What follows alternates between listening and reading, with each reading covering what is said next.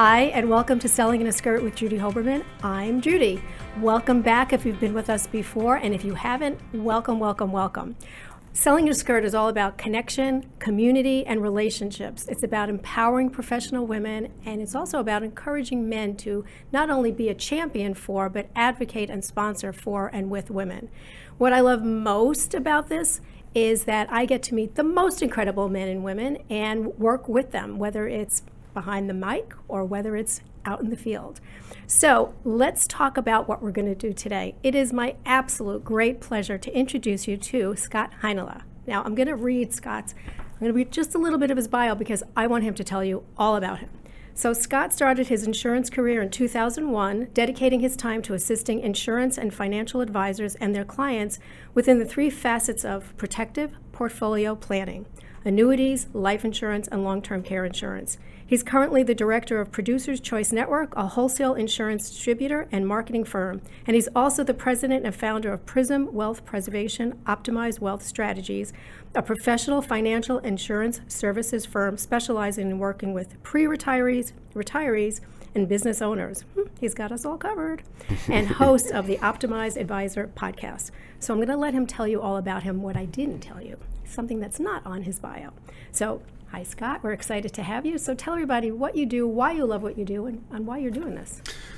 I could answer that in many, many different ways. However, I'll use the story of how I got into this business. So you made the note 2001, and if you remember, 2001 was probably not the greatest of markets. I knew at a very early age that I wanted to be what I thought was a stockbroker, not really knowing what all that really meant. But I knew I wanted to be in investments and a financial planner as such. Well, when I graduated college with a degree in finance, I was charged and ready to go and thought I was going to do all those great things in investments and financial planning, and the market didn't really lend itself to that. And I was also happened to be with a company that was, let's just say, toxic. Ooh.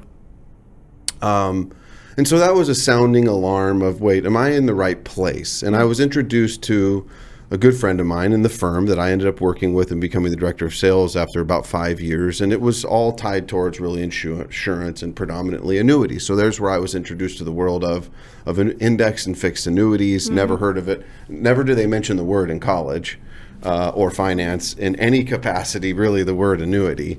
And at the time, it was so desirable from a description standpoint.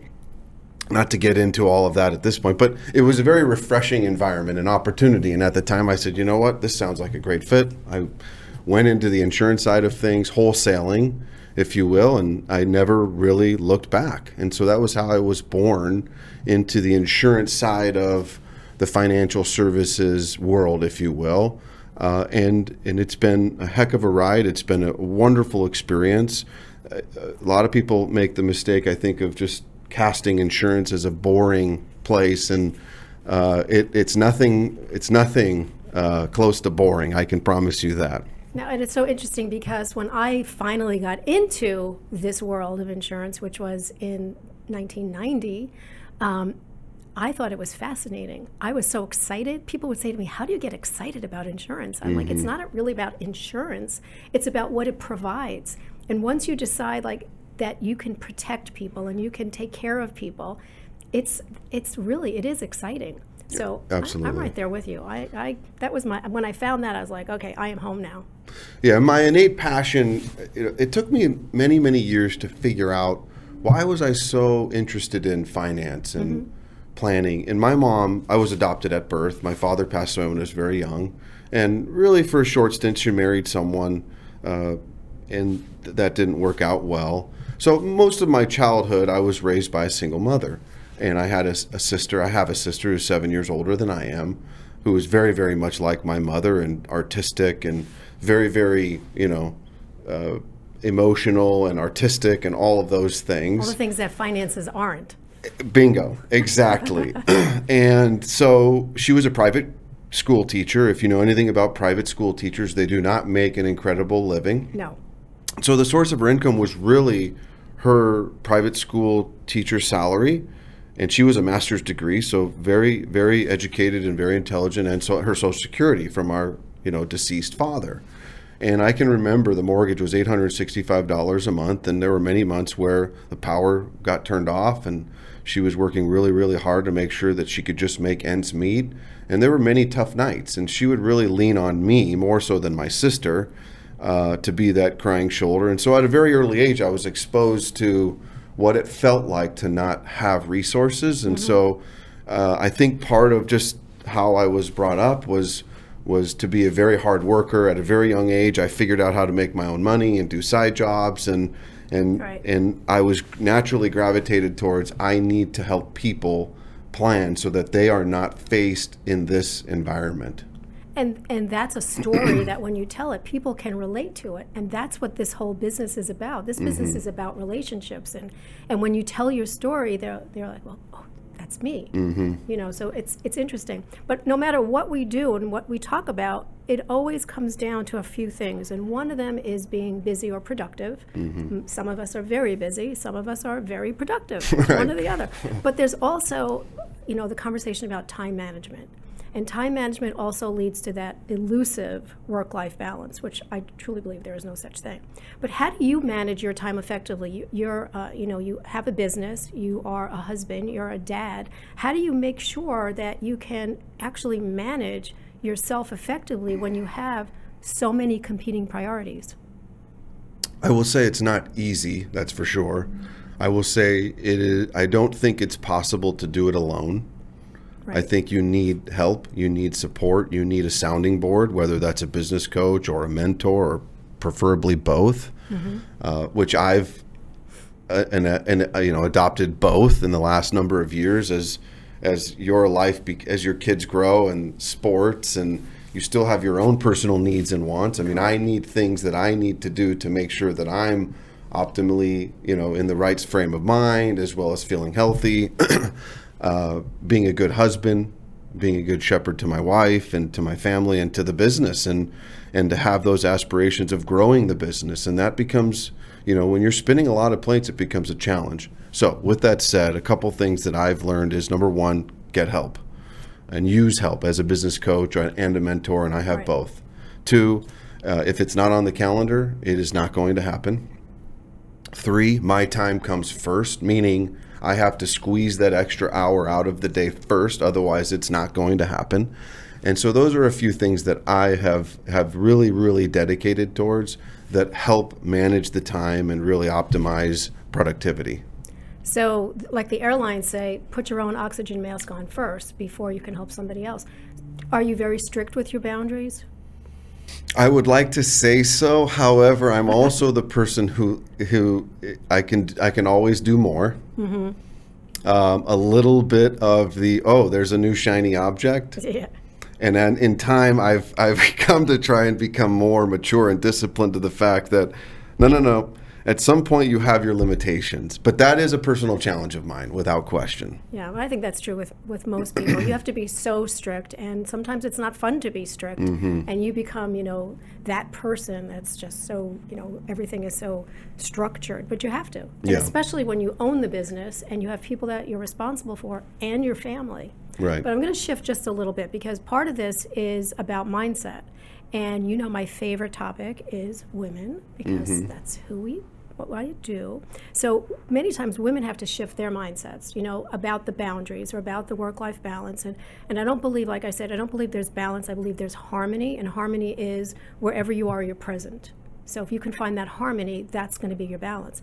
But there's so many times that, women want to move forward in this industry, and maybe it's not available.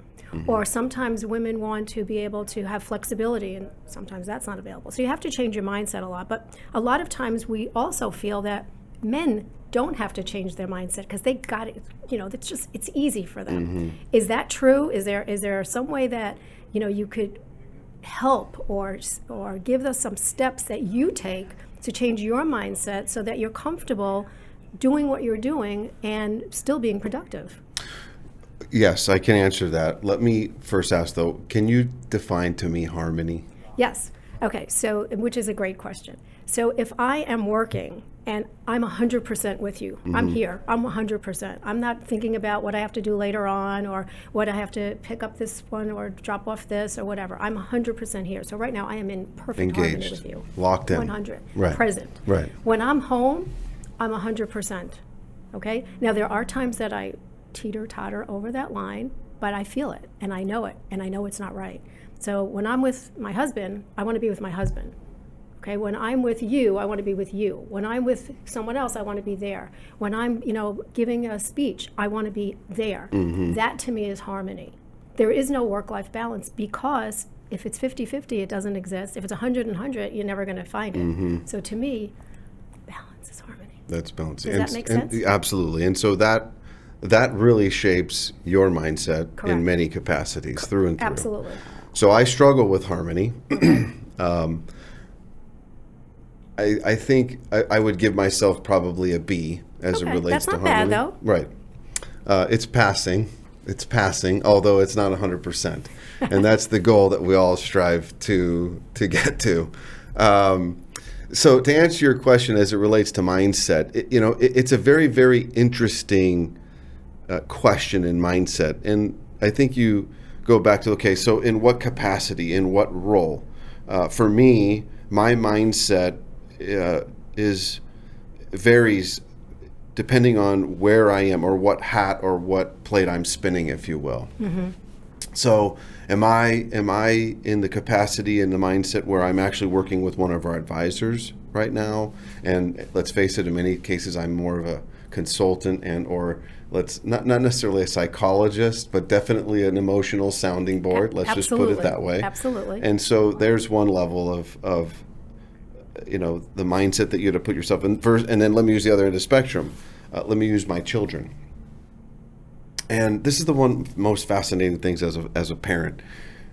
Same parents, same household, same home, same street, same community. Totally different. Totally different. That's what makes it interesting, though, isn't it? It is one of the most challenging things that I have experienced in my life with two boys, and the way I communicate and the mindset that I can have with one child versus another is drastically different. And so, to me, the mindset is certainly can-do attitude. That's definitely where I live and I sit, and I try to accept and be very, very observant. I'm very individualistic as a person, so I'm very good at recognizing who you are, what skill sets you have, how you're kind of wired and made up, and I try and adapt to who you are and how I can be most effective in that relationship. I don't know if that answers the question. No, it does. Because I remember you brought something up that's very interesting. You make sure that you're relating to that person, and so you talk to that person maybe differently than you talk to me or someone else. But I do remember saying at one point that I take my lead from whoever I'm with. So if I walked into, when I was in the height of my sales in insurance, and I would walk in someplace and I would say, "Hey, how are you?" And they'd go, "Fine." I knew from that fine that this was not a relational person. This was a transactional person. I also knew that it wasn't a chatty time. It wasn't a story time. It was get to the bottom line. Right. But if I walked in and said, "How are you?" I'm like, "Oh my goodness, let me tell you what happened this morning." Totally different. Totally different. I can tell by the hello how to react to somebody. And it's also a different mindset that you have to be able to play, like move the chess pieces around. Right. So absolutely. It's different. But I also know that in this industry, women do really well. And there's a lot of women that come in. What doesn't happen is women don't always get to this next level. They just don't. And it's like the $1 million question, like, why is that? When I first started, I was one of the only or the only woman in any place that I was, in any capacity, whether it was as a producer, as a sales leader, as an agency manager, it was just me or whatever. I wanted to make sure that there were more women coming into the industry because it's based on relationships. Yeah. And when you read all the statistics about having women in business, the bottom line is you do a lot better because they have a different perspective. It's different thought process. It's all of that. Yes. So I know that you have an incredible reputation. What are some of the ways to create that reputation to attract more top talent to your organization and perhaps more women. I would love to comment first and foremost on the points of, a female advisor.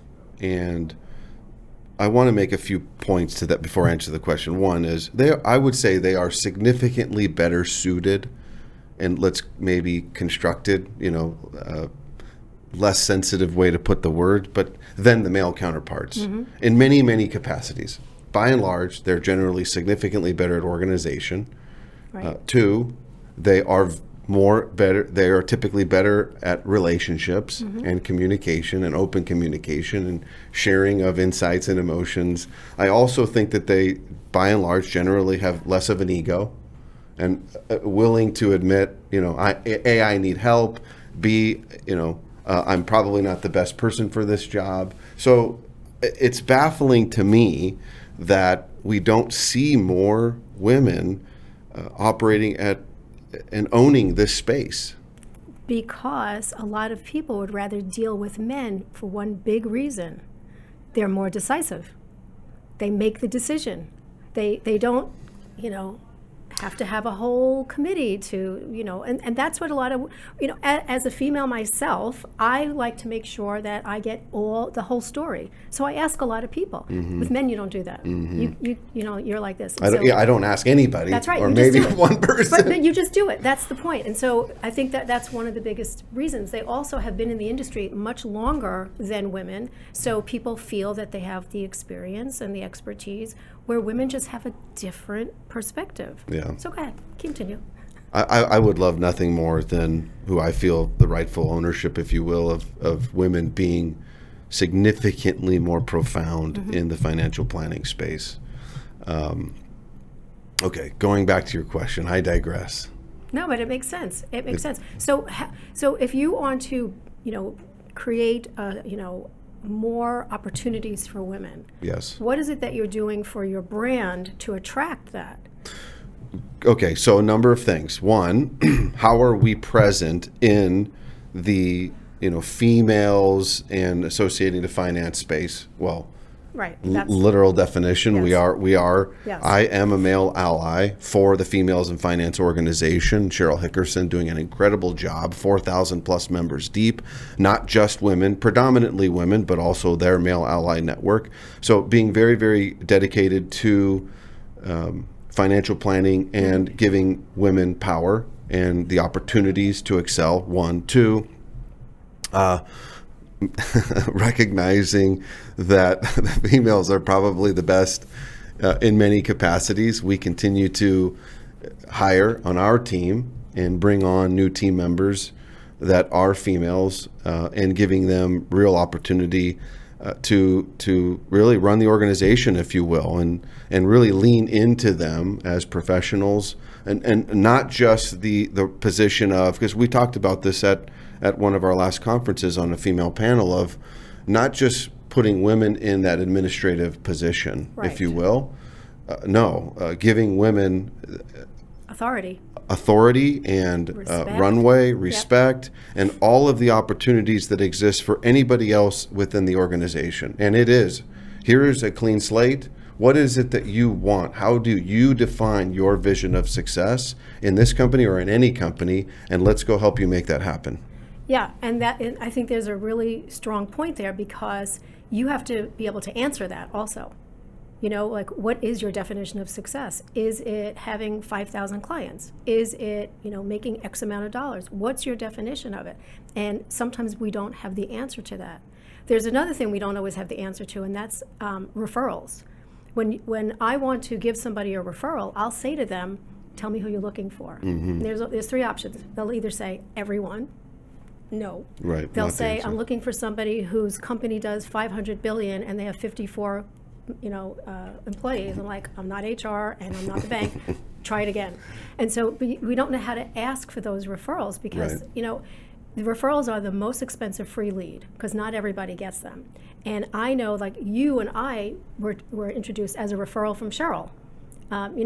When she has Females in Finance, mm-hmm, like what better way to create relationships, right? And so when she referred us, I was excited, and I love the results. I love the things that we get to do together, and I know there's a lot more. So I guess the question is, in the capacity that you're in the level that you're in, are you still looking for referrals?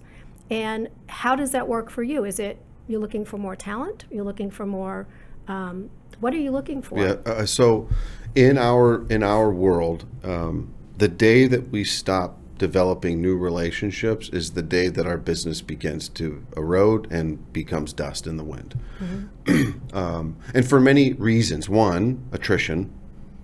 Advisors retire. Advisors have the free will to do what they want with their business, and we have to earn their business. That's right. We have to earn their business every day, every week, every month, and that keeps us on our toes.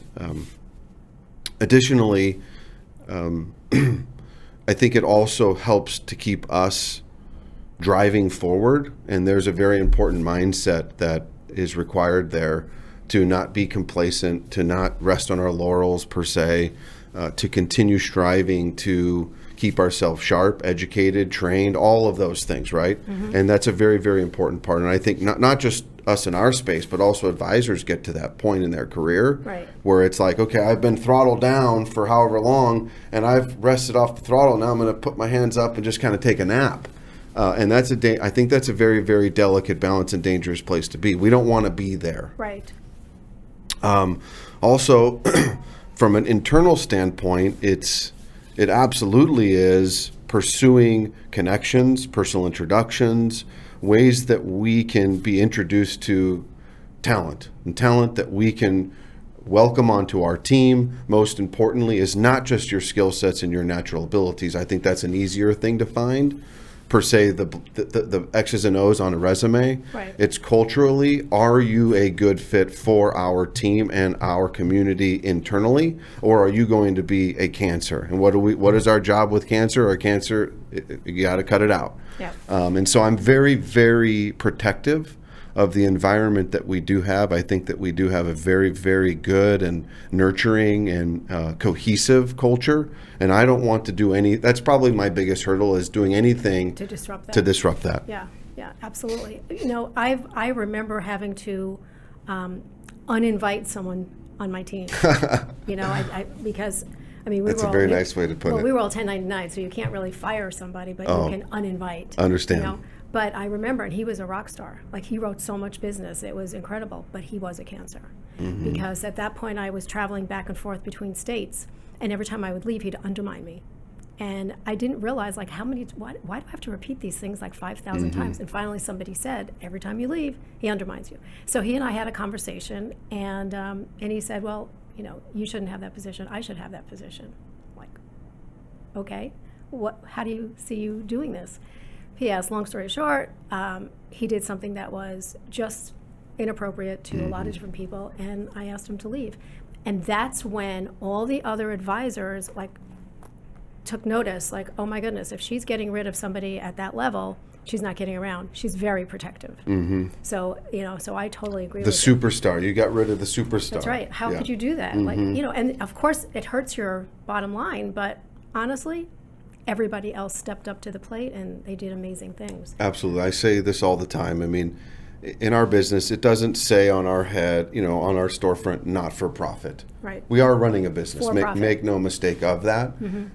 And we do care about hitting goals and revenue and doing all of those natural things. But more important to that has to be the environment and the culture that we work in and day out. And it needs to be a good fit, and we have to eradicate cancers, period. Right, absolutely. So we both know that there's hundreds and thousands of people that do what we do. They're all over the place. But there's also things that are making people aware of what you're doing. So what makes you and your company so different that people would want to come to you rather than all the other ones that are down the street? What is it, what's unique about you, and what are you doing for not only your advisors, but for the potential clients? What is it that's different? Yeah, I think two things. One, and I'll be honest with you, I would have thought 10, 15 years ago that this would be less important and a necessity to the environment that we find ourselves in. However, it's not. And I would challenge that this skill set that we provide our advisors and relationships, in turn their clients, has only grown. And it is human connection, not digitizing every part of our business. Obviously, we want to be digital and efficient and all of those things. And yes, technology does help that. But it's still human to human. It is human to human. Yeah. And so I guess the word that I would say is service. We probably would have thought 10, 15 years ago that the need for service and support in our space would be less and less and less. And it's not. It's become more and more and more. Because let's face it, I think the reality of what happened with COVID and more technology and more remote working and a lot of these things that have driven into our working environment have really strained the quality of service and the standard of service from our manufacturers, which is the insurance companies, and it's left with the advisors interfacing with their clients. This is the reason why we do it. Right. Period. It's to enhance the lives of those that we serve. And who do we serve? Our advisors and indirectly their customer. And so more and more, it's become very apparent to us that, and we excel at this in providing proper service and supports for advisors to be a true extension of their practice. And I think I would challenge advisors to also adopt that more and more with their clients as well. That's one area. The other really is so much of our world now has become human interaction, relationship driven, and so we try to be very, very thoughtful of the relationships that we do have, create unique experiences that are memorable, because let's face it, what's the difference between a stock, a bond, a mutual fund, an annuity? To some level, what I have is not, from a product standpoint, any different than what you have. Right. But what I can do is create really memorable relationships and bonds, and that is what's really lasting, I think, in our business, and how we create real personal connections and try to help our advisors also create real personal experiences and relationships with their customers. Yeah. Do something different. Right. Push the boundaries a little bit, encourage your customers to have emotion, adrenaline, maybe push them outside of their normal comfort zone. Encourage them to do something. Take your guests and do something that they wouldn't ordinarily do. Right. Not to where they would be, completely, oh my gosh. Yeah. But identify who they are and do something that really can make a difference in their life. And we really do try and do that. Yeah. No, I totally see that, and I hear it, and it makes sense to me. I will tell you that when I left the field and I went into corporate, it was very toxic for me. So I left after a few years.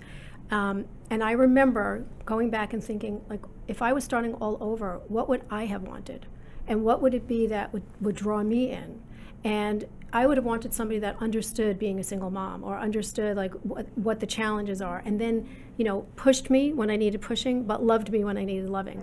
And so I never had that. So that's who I became. Mm-hmm. I became that person. So when I go into companies and I do coaching or training or whatever, I get them because I was that's who I was. Mm-hmm. But I also know how it is to bring them up and to give them the tools that they need. And so, my tagline is women want to be treated equally, not identically. We don't want to be one of the men, but we certainly want the opportunities.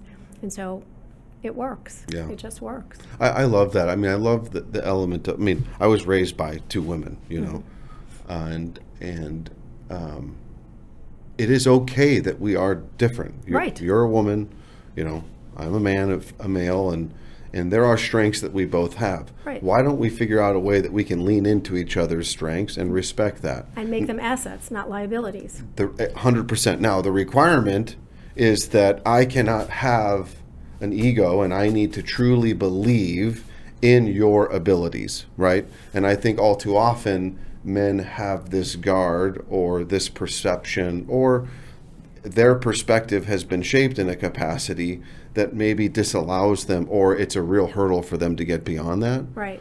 You really, really have to believe in the strength and the power of women without it being a boundary in any capacity. Right. and that's not always the easiest thing to do. I remember speaking somewhere, and in the middle of my talk, there was a man in the back, and he's raising his hand, and he said, "Can I ask you a personal question?" You have to be really careful with that when there's a room full of people, like hundreds of people, and somebody wants to ask you a personal question. And I said, "Yeah, sure, absolutely." And like I'm holding on. Right. What is he going to ask? And he asked me a very interesting question. He said, "You talk about male champions, male allies, whatever." And he said, "I think I might be one, but I know I want to be one. How do I do that?" And I thought that was such a brilliant question. And like everybody, like it was almost like, when Charles Schwab talks, everybody's listening. And so I told him a couple of different things. He said, "Oh, I do that. I knew I was doing that." So it's part of this whole thing with the ego or the lack of ego or the mindset or the confidence or whatever. But we both have it. And I think we just have to learn to, technical term, mush them together. Yeah, I've always, for many years, it was like, man, just work, harder or work smarter, right?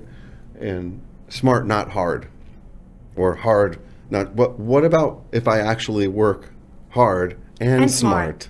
It doesn't have to be either or. Yes. It could be and. And for male and female, why don't we figure out how to work male and female? Right. And the sky is the limit, 100%. Yeah, I used to buddy men and women up and send them out on the road and just say, you learn from her, you learn from him.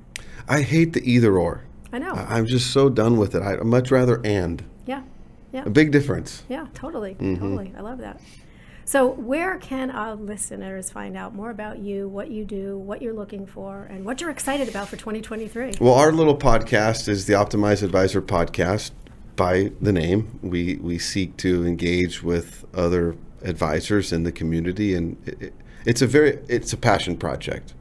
It's also indirectly a way that we can hopefully communicate to the relationships that we do have, because let's face it, as any organization grows, I would say the leader of that organization is less directly connected to those that help build the know, and so in some distorted way, I guess I started doing the podcast as a way to create communication, if you will, and to still have communication to the advisors that we do work with. And so we try to fit three main categories: helping advisors optimize their life. That's the funnest topic.